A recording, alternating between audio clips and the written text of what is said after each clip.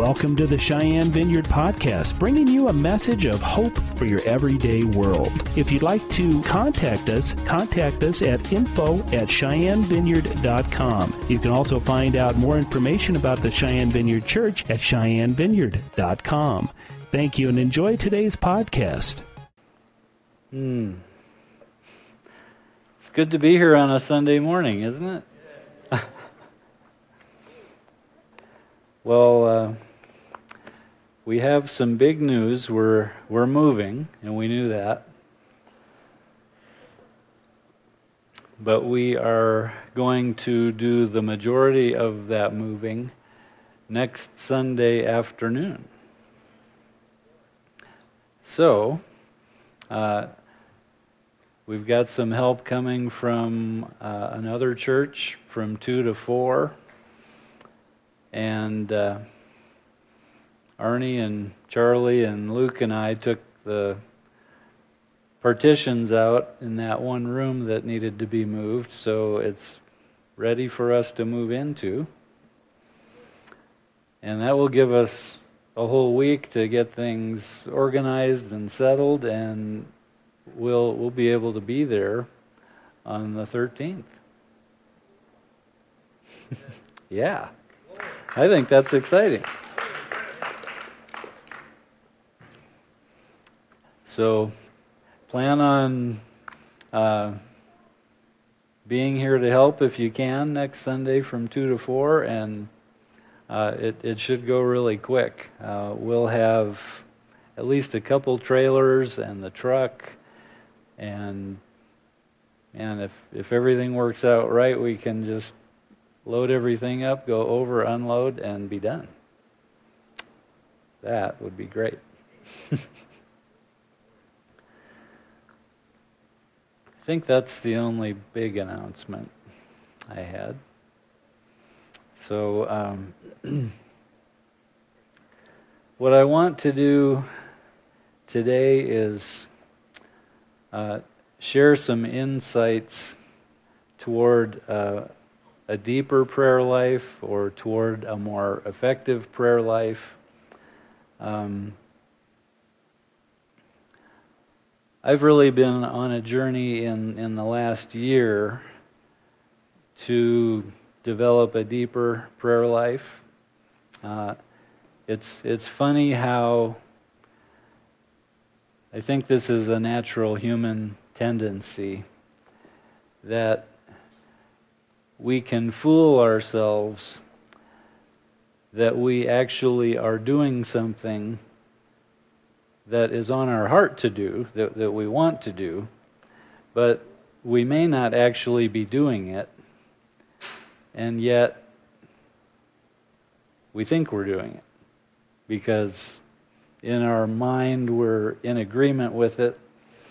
And I remember listening to Mike Bickle one time, and he was talking about this conference that was coming up, and it was a healing conference, and he was excited about it because as he was thinking about it, because this is something that we always do. We always press in for healing. We're always praying for people for healing, but the more he thought about it, he thought, wow, and he's thinking about the IHOP community. We've really slipped in this. We think we're doing this because it's been such a part of who we are, but actually we haven't been pressing in to this. And that was kind of the place where I found myself about a year ago, a little over a year ago, when I took the sabbatical. I was faced with the reality that the prayer life that I actually had was not what I wanted it to be. I wanted it to be much more, and at times previously it had been much more. So as we're just about to 2016. So as we enter 2016, we're closing out the year right now. We're almost to December.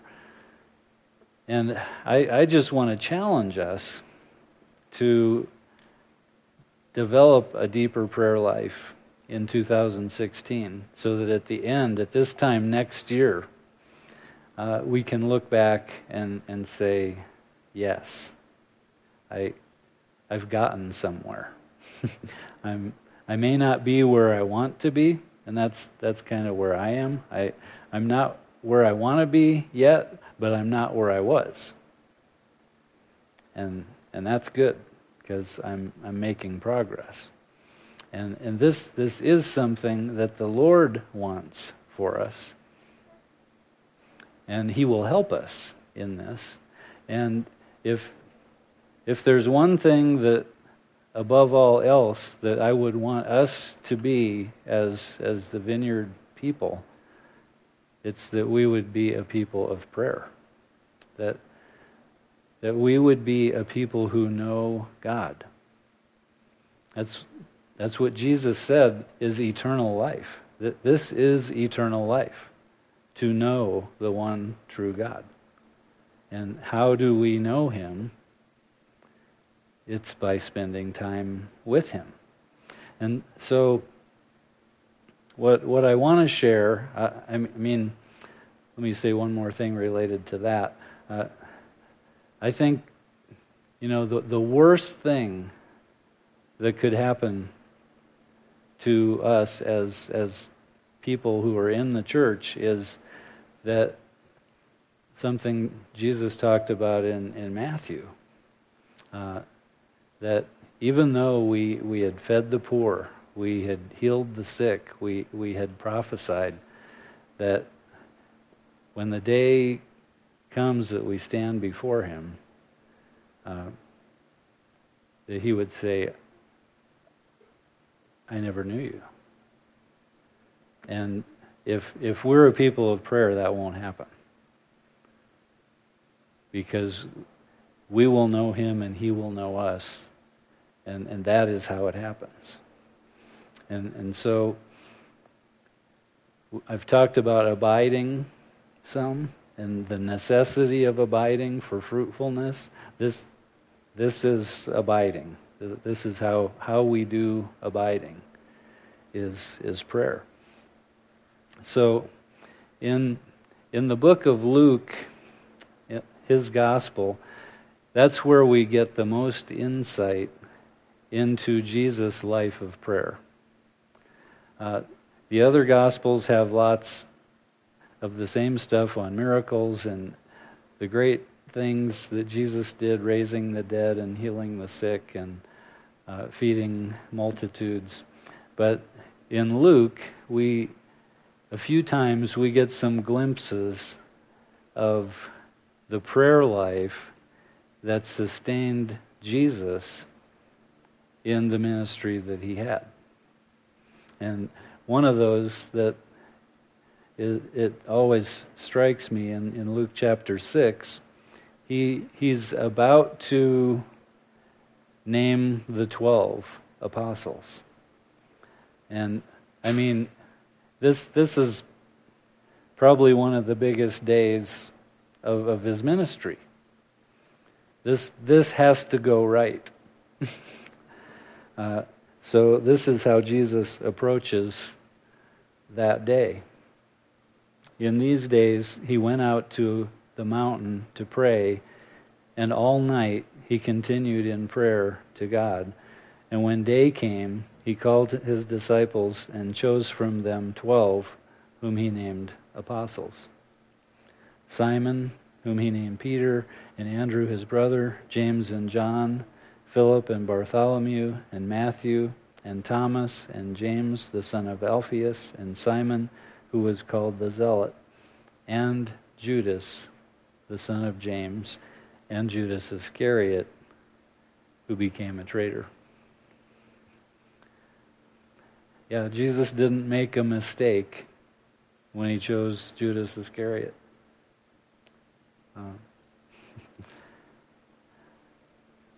And then we all know about the experience on the Mount of Transfiguration. from the Gospels, but Luke gives us a little more insight into that amazing encounter experience in Luke 9, starting in verse 28. Now, about 8 days after these sayings, he took with him Peter and John and James and went up on the mountain to pray. So that's how it all started.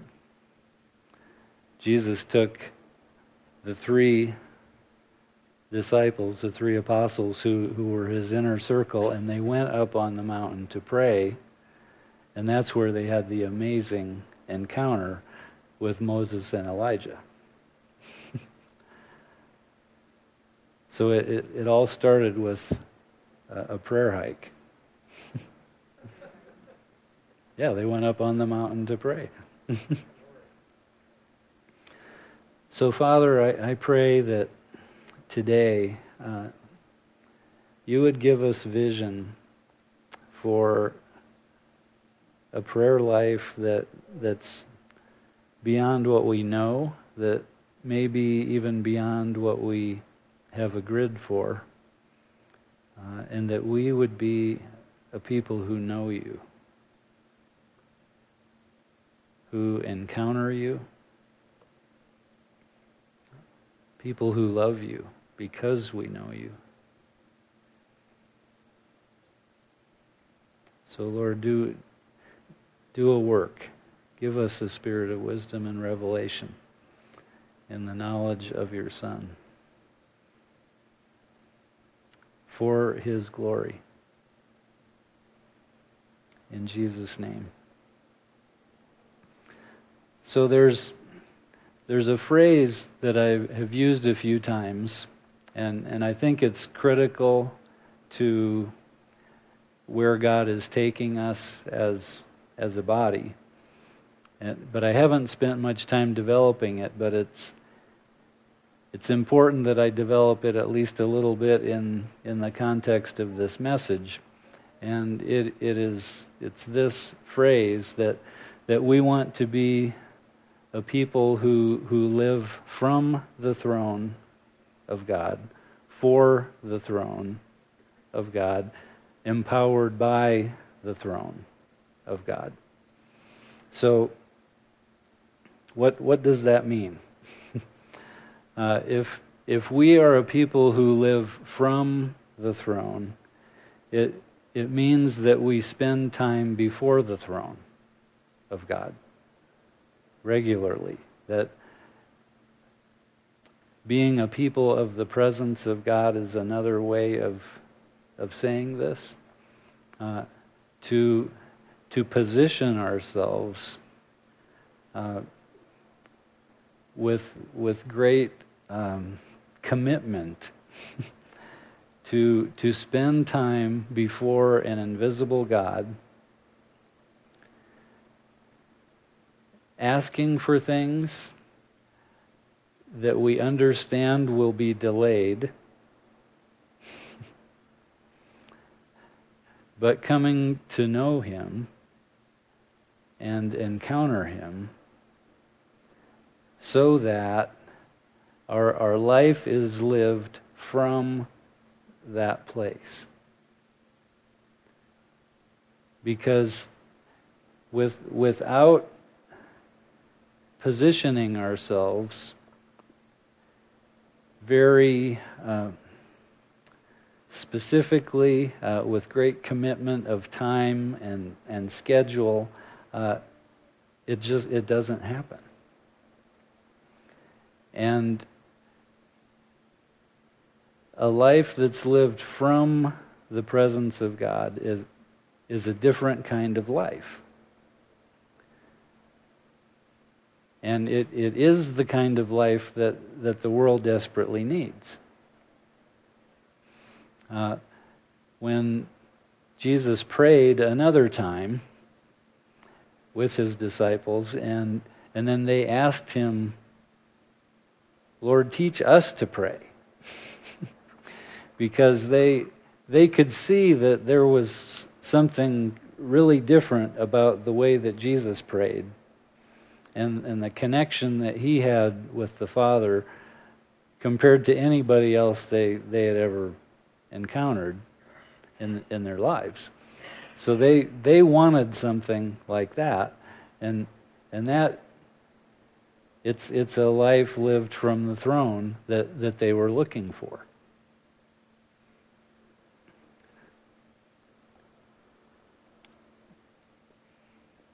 And it happens only with great commitment of time and energy and schedule. But when we look at the life of Jesus and how he described his life in John 15, starting in verse 19, so Jesus said to them, "Truly, truly, I say to you, the Son can do nothing of his own accord, but only what he sees the Father doing. For whatever the Father does, that the Son does likewise. For the Father loves the Son and shows him all that he himself is doing. And greater works than these will he show him, so that you may marvel." So, one of the different things that I believe God is calling us into is that we don't just go out and do good things anymore. But if we're going to be a people of the throne, then we wait until we see from the throne what it is the Father's doing. Because if this was available to Jesus in his life, it is to be available to us. So I don't want to birth anything else, any new program, ministry, whatever, unless it's coming from the throne. That little discussion is what it means to live from the throne and for the throne. We get our instruction from the throne, and so the things that we're doing, and I have to qualify this a little bit, because if we set up our life so that we're waiting on the Lord in prayer in the morning, there are days that we will get insight and instruction from the Lord, from the throne, for that day. There are also a lot of days that we won't. But yet our heart is different going into our day because we've been in the presence of the Lord. And so that also is living from the throne. And when we have those specific insights and instructions, then those are the things that we're actually doing for the throne. And many times, whether it's insight and instruction for the day that the Lord gives us, or just something that we encounter in our day, we have to be ready that the Lord will want us to do impossible things. He will want us to do things that we cannot do. And many times, honestly, don't want to do. if we're honest. But if we're living from the throne, and an attitude of heart is developing that our life is actually being lived for the throne, the one who is on the throne, and not just for me, and your life not just for you, then out of obedience, out of a heart that wants to please the one on the throne, we will enter into those impossible things. And in so doing, we will be empowered by the throne to do those things that we couldn't do on our own. So, hopefully that gives you a little more insight and a little more specifics on what I'm talking about when I say we want to be a people who live from the throne, for the throne, empowered by the throne.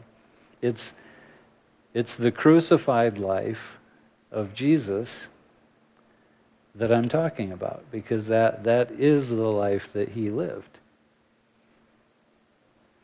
And another example, a good example, and maybe I won't get into this today, but the example of Isaiah in Isaiah 6.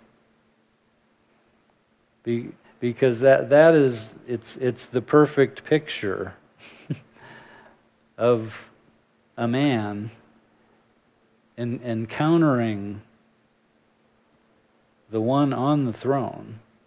Maybe I will just read it because it's such a perfect example. He encountered the throne and was changed by that encounter, and it sent his life on a very different trajectory than it otherwise would have taken.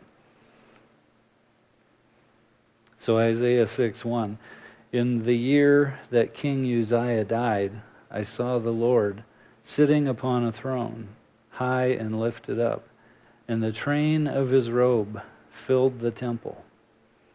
Above him stood the seraphim. Each had 6 wings. With 2 he covered his face, and with 2 he covered his feet, and with 2 he flew. And one called to another and said, Holy, holy, holy is the Lord of hosts. The whole earth is full of his glory. And the foundations of the thresholds shook at the voice of him who called, and the house was filled with smoke.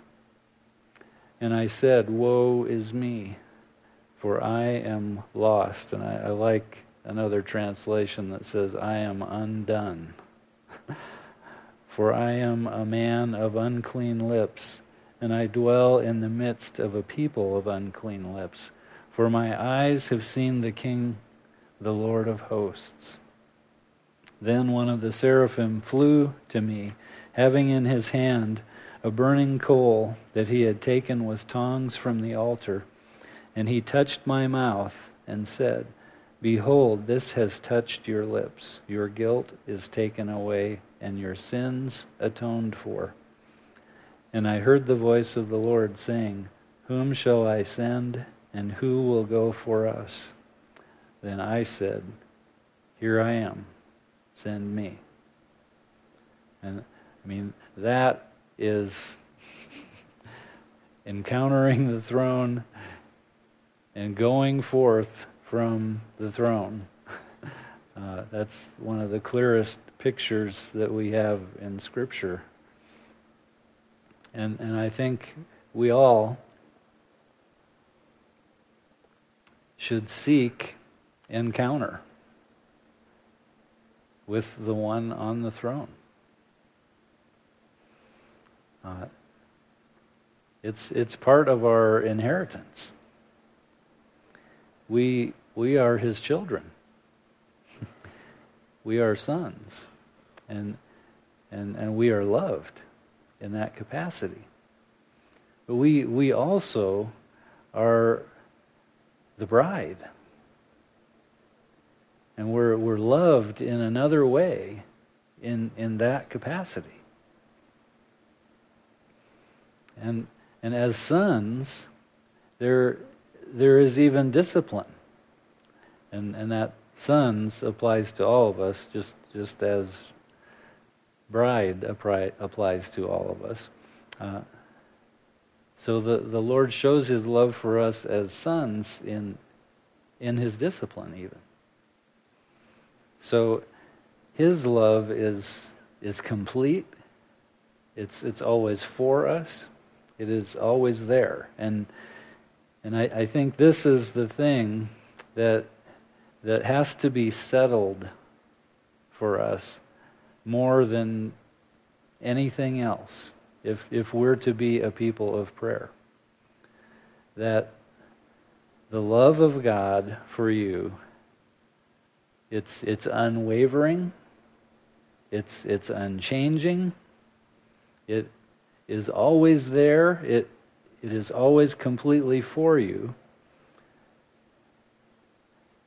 But over the last year, I've come to realize that I have, or let me rephrase that, because I want to put it in past tense, because I don't want to claim it anymore, that I have had a tendency, and I think if you're honest, you will say, okay, I think I have or have had that tendency also.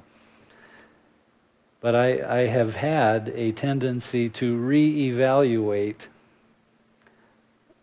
my belief, maybe, my faith, maybe, in the love of God based on the circumstances that I'm encountering. Does that happen to anybody else? And then you have to wrestle through that, what I can only call doubt, to get back on the firm footing of, okay, God still loves me. That has not changed. I hate these circumstances, but they don't define God's commitment to me. They don't define whether or not God loves me. So we have got to overcome that human tendency. And I think, maybe that has something to do with the love that we encountered as children, as we're growing up, because there's all kinds of conditional love out there. I mean, we all have encountered that in our living, in our relationships with other human beings, and those things change. So we just naturally assume that God is like almost everybody else that we've met, that He changes too, but He doesn't. Yeah, He is unchanging. His love for you is unchanging. It is always there. Nothing can remove it from you.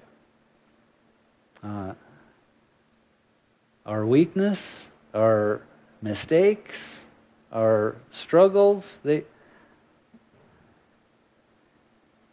going back to that message on the faithfulness of God, He knew what He was getting into when He called you. And He'd already thought it all through. And He knew what He was getting into when He called me. And it didn't stop Him knowing everything that we would do and not do. So just let that rest on you for a minute. Okay, he knew what He was getting into.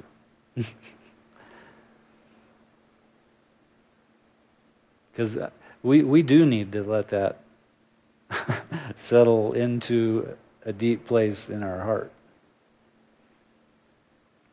And he still chose you. Because he says that to every one of us. You thought you chose me, but no, you didn't choose me, I chose you. Because I'm the bigger one. and that is good. So I want to use Scripture to convince you about the love of God. And it is good practice to use Scripture in our praying. Because if we want to pray for, say, an hour or a couple hours, yeah, there's time that we need to spend in silence and stillness and quietness before the Lord. But there are also things that we need to say. And amazingly, practically everything that we need to say to the Lord is already written in Scripture. The Psalms, particularly.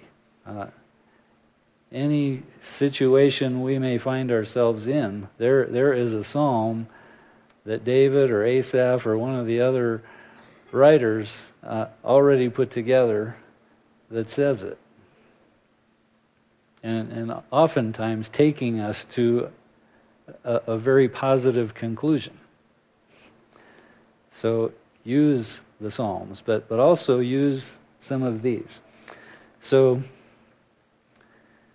since the great commandment is that we love the Lord our God with all our heart, soul, mind, and strength. We can only love Him because He loved us first. And we need God and His work in our hearts in order to love God. So, if we want to love God more, and that should be a goal for us in 2016 as well, if we're more a person of prayer at the end of 2016 than we are now, we will love God more. It's a given. You can't spend more time with someone who is perfect and full of love and mercy and not love them more. It's just the way it is. So Hebrews 13, 5 and 6. Keep your life free from the love of money and be content with what you have, for He has said, I will never leave you nor forsake you. So we can confidently say, the Lord is my helper. I will not fear. What can man do to me? So that statement from the Lord, I will never leave you nor forsake you, that Greek word that's translated leave is to dismiss or to leave or to neglect. I especially like that one. I will never dismiss you. I will never neglect you. So if it feels like there's neglecting happening, it's probably because we haven't drawn near to receive from Him. And then that Greek word that's translated forsake, can also be translated, I will never desert you. I will never leave you behind. This is actually in the Greek dictionary. I will never leave you in the lurch. And I will never abandon you.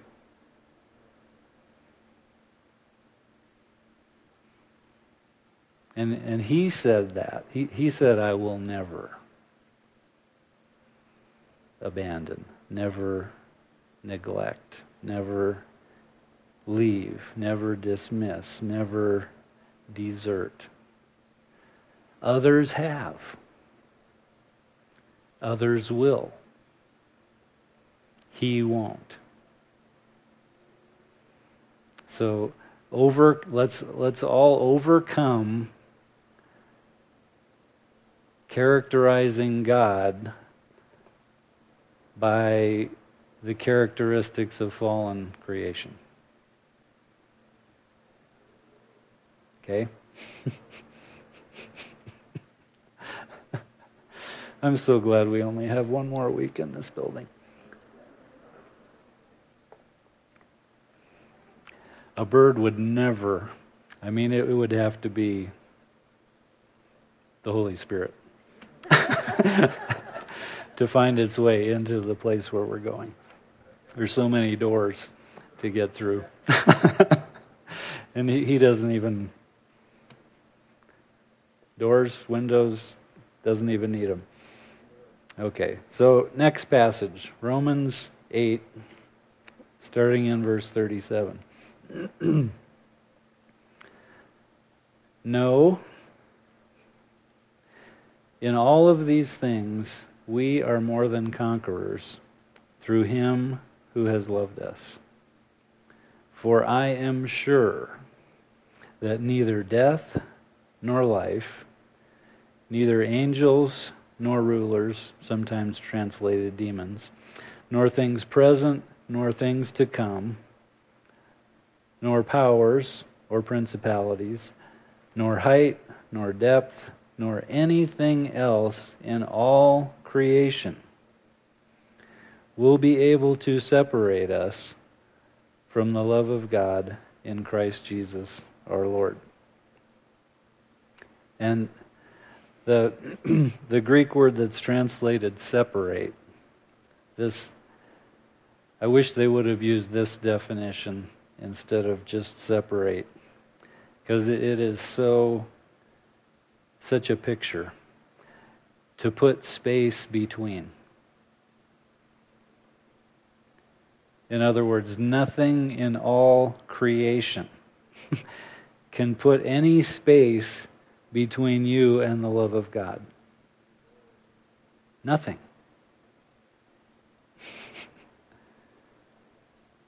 You can't get a pry bar in there. You can't, the enemy can't. He can't even get a knife in between there. You can't get any space between us and the love of God. Neither angels nor demons, neither height nor depth, things present or things to come, neither death nor life. That about covers it. Nor anything in all creation. Except,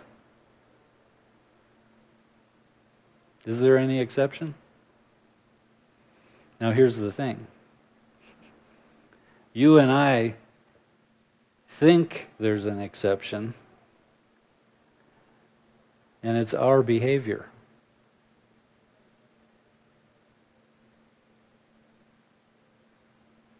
No exception. You and I, even with our mistakes, disobedience, immaturity, even rebellion. Oof.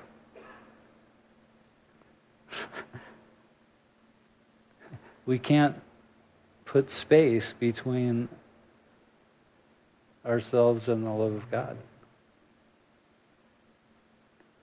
Now that doesn't mean rebellion is okay, because there can still be consequences, because the love of God, remember, for his sons is shown sometimes with discipline, because he disciplines those he loves, remember. But we can't get away from it, is the thing. That's pretty awesome. And now this one really is a prayer. Ephesians 3, starting in verse 14. And I encourage you to get this one on your prayer list and pray it often. For this reason, I bow my knees before the Father, from whom every family in heaven and earth is named, that according to the riches of his glory, he would grant us to be strengthened with power through his Spirit in our inner being, so that Christ would dwell in our hearts through faith, and that we, being rooted and grounded in love, there it is. That's what we need. We need to be rooted and grounded in this love that we can't be separated from. And that we may have strength to comprehend with all the saints what is the breadth and length and height and depth, and to know the love of Christ that surpasses knowledge, and that we would be filled with all the fullness of God. That is a good prayer right there. And I pray that for all of us often. And let's commit to praying it for each other often. Because, I mean, that's... If you could only pray one prayer, that would probably be a pretty good one to pick. And, you know, I always kind of wondered about verse 18, that we would have strength to comprehend that which surpasses knowledge. Because some translations say, and to know with all the saints what surpasses knowledge. So I had to look up that word and say, what does that really mean? The Greek word that's translated comprehend. I think maybe a better translation would be to lay hold of that love that surpasses knowledge. To seize is another word that could have been used. To attain. But I really like seize and lay hold of. Because that's what we need, is to lay hold of this thing that's beyond knowledge. And it's okay. Because we, in our spirit, we can seize, we can grab a hold of, lay hold of something that our mind can't get itself around.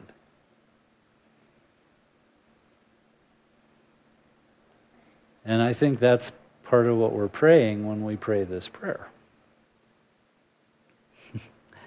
That our spirit would be able to get this thing that is too much for our mind to even get around.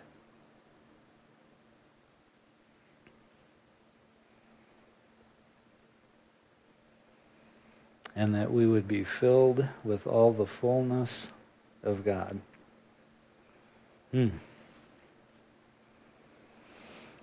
Are you feeling a little more grounded in the love of God? Maybe a good place is to almost feel trapped by it. Because you can't get away from it. You may try. sometimes even on purpose. But you can't get away from it. It's always there, right? Right all around you. Maybe this is a better way than this. But yeah, you can't get anything between you and the love of God. That's amazing stuff. So, a couple more insights on prayer that I think spur us on toward praying more and asking God for more, because there are gifts that the Lord would give that He withholds except from those who seek and ask and knock. And there's one of the parables, the intro to the parable is, and Jesus told this parable so that we would know to always pray and never give up. And it's the one where we ask the friend who's already in bed for food for our surprise guests who came, and you just keep pounding on the guy's door because he's not going to give you the food because he's your friend, but he's going to give it to you because you just won't go away. And that's what the Lord is encouraging of us in that parable. That we're going to keep asking, we're going to keep knocking, and we're not going to go away. We're not going to give up until we see what it is that we're asking for. I want to pray like that more. I think I'm praying like that more definitely more than I used to, maybe more than I ever have. But here's a passage that also talks about us not having because we don't ask. From James chapter 4. What causes quarrels and what causes fights among you? Is it not this, that your passions are at war within you? You desire and you do not have, so you murder. You covet and cannot obtain, so you fight and quarrel. You do not have because you do not ask. You ask and you do not receive because you ask wrongly to spend it on your passions. You adulterous people, do you not know that friendship with the world is enmity with God? Therefore, whoever wishes to be a friend of the world makes himself an enemy of God. Or do you suppose it is to no purpose that the Scripture says, He yearns jealously over the Spirit that He has made to dwell in us? But He gives more grace. Therefore, it says, God opposes the proud, but gives grace to the humble. Submit yourselves, therefore, to God. Resist the devil, and he will flee from you. Draw near to God, and He will draw near to you. Cleanse your hands, you sinners, and purify your hearts, you double-minded. Be wretched, and mourn, and weep, and let your laughter be turned to mourning, and your joy to gloom. Humble yourselves before the Lord, and He will exalt you. So if we really become a people of prayer over this next year, we will experience everything in that passage. Because we will find, as the Lord reveals our hearts, that everything in this passage, the good and the bad, are in every one of us. And so we come to the Lord as a people who are in need. And He's good with that. That's how He wants us to come. Lord, we need you. You got to create in me a clean heart, because I know a lot of this stuff is in there. And you got to change me. Because that's your job. We can't change ourselves. We can change the appearance on the exterior, but that's about as good as we can do. And the rest is His. So we draw near to God, and then He promises to draw near to us. And that's a great promise. And part of, the first part of that passage was dealing with not living for the throne, but living for ourselves instead. And that's not the life that we were called to. But that creates all kinds of issues that James talks about. So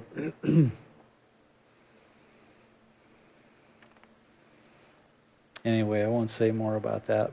The other issue, I guess, is quieting our soul. And this is hard in our culture, because we have just so many things that can take our mind, our thoughts away from this thing called prayer that we're wanting to enter into. And there is progress to be made in quieting our soul. It doesn't happen immediately. But there are also some tools that you can use to help to quiet your mind.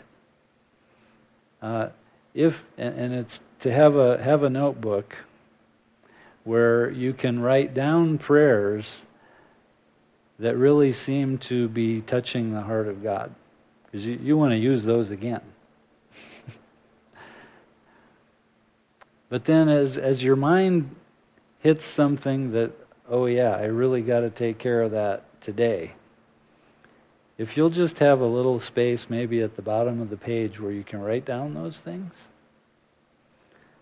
your mind will be able to let it go.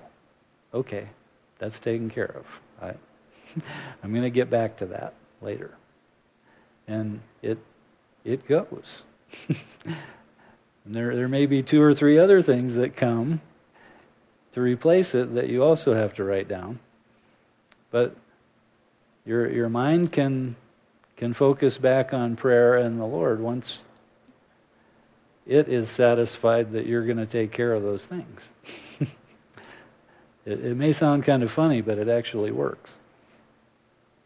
So Psalm 46:10 is a key verse related to stillness and silence and quieting our soul before the Lord. It's just be still and know that I am God. And I will be exalted among all the nations, and I will be exalted in the earth. So it's like God is saying, all the little things that you're worried about, don't worry. I got the big picture well in hand. I am God. It's going to end well. So don't worry. And then Hebrews 4 talks about us resting from our own labors. So then, there remains a Sabbath rest for the people of God. For whoever has entered God's rest has also rested from his works, as God did from his. Let us therefore strive to enter that rest, so that no one may fall by the same sort of disobedience. For the word of God is living and active, sharper than any two-edged sword, piercing to the division of soul and spirit, of joints and marrow, and discerning the thoughts and intentions of the heart. And no creature is hidden from his sight, but all are naked and exposed to the eyes of him to whom we must give an account.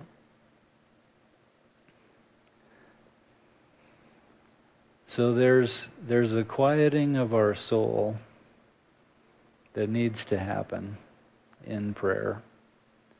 There's also a washing with the water of the Word, so that our soul and spirit can be separated by the Word of God, which is why, to me, it's hard to draw a distinction between prayer and worship and being in the Word. Because they're all just kind of together in this thing of seeking the Lord.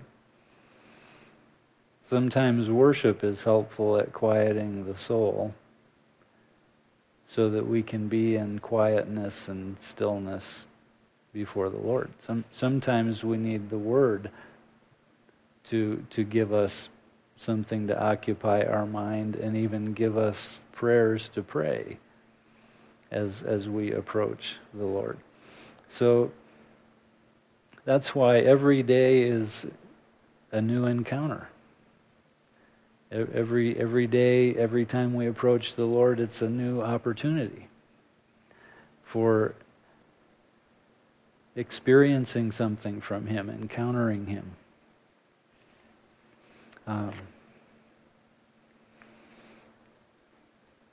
I'll close with Hebrews 10.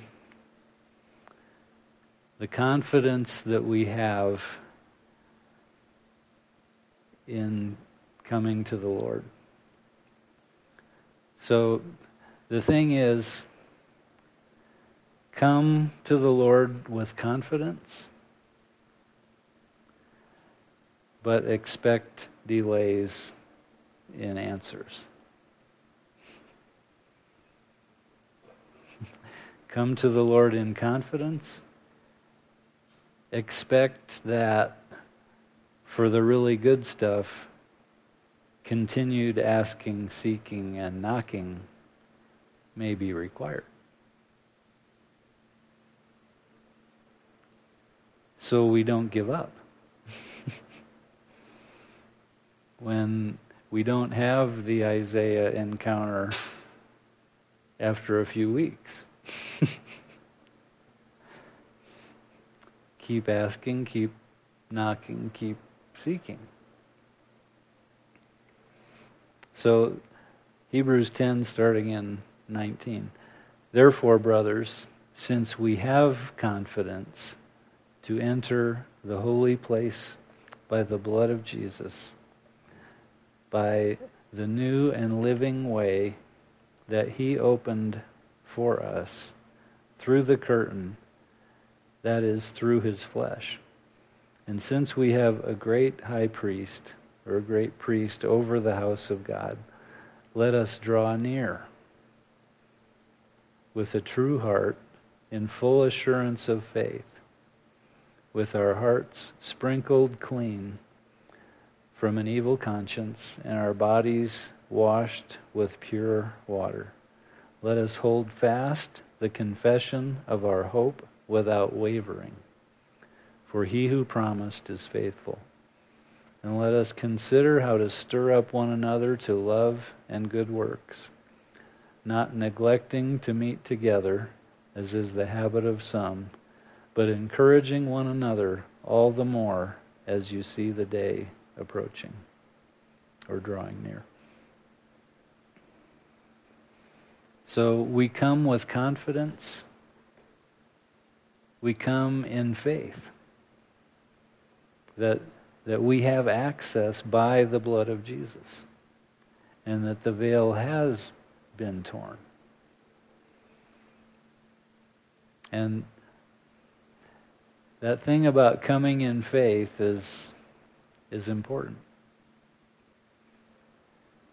That we don't come before the eternal God lightly, but we know that when we come before Him, that by the blood of Jesus we have access. And so I pray that as we seek to go deeper in prayer, that we will have encounters with the Lord. That our hearts will become aligned more fully with His. That we will come to know and desire the things that He wants on the earth. And that we will enter into our responsibility to see heaven come to earth. Because that really is part of the model prayer that Jesus gave. Your kingdom come, your will be done on earth as it is in heaven. That's like a blank check.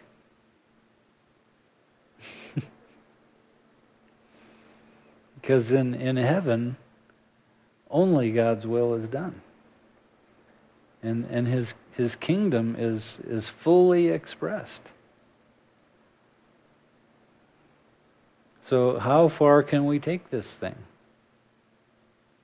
on the earth in the 21st century, before the millennial kingdom?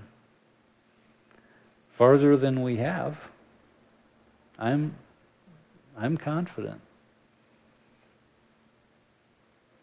Yeah, I want to see a kingdom people rise up, not being limited by what we've known, but understanding that we have an unlimited God whose love is beyond question.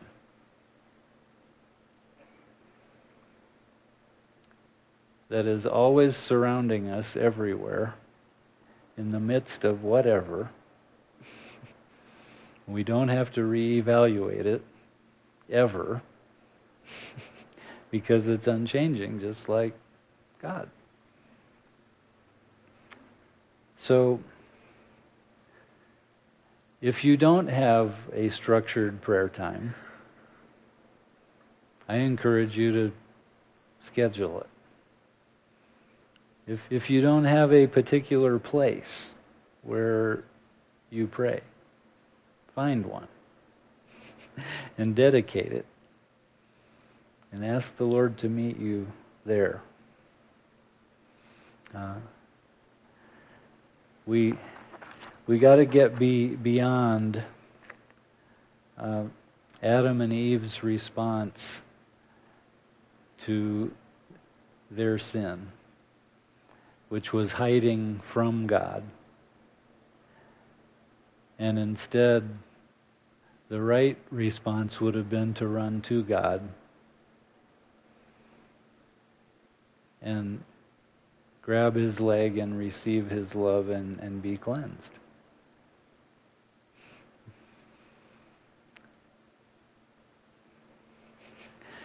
So remember, even our sin can't get in between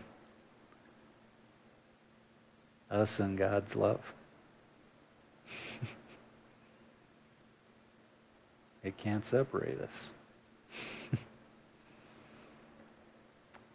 Okay.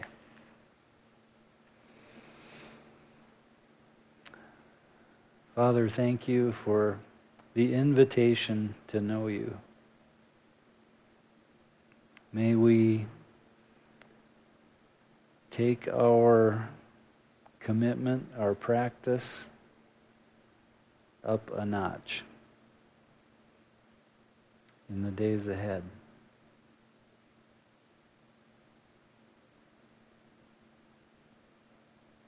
Lord, I pray that we as a people would encounter you individually and that we would encounter you corporately more. That you would teach us what it looks like individually and corporately to live from the throne, for the throne, and being empowered by the throne, so that your kingdom would come and your will would be done in Cheyenne as it is in heaven. So Lord, show us the things that are on your heart for us to step into as a body. Show us the works of the enemy that you have planned for us to destroy. Show us the people that you would have us go after with love and ministry.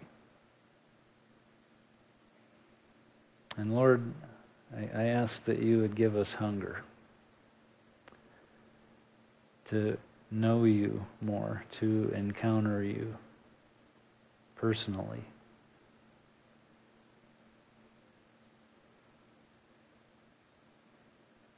So that we would go from glory to glory for your glory. In Jesus' name, amen.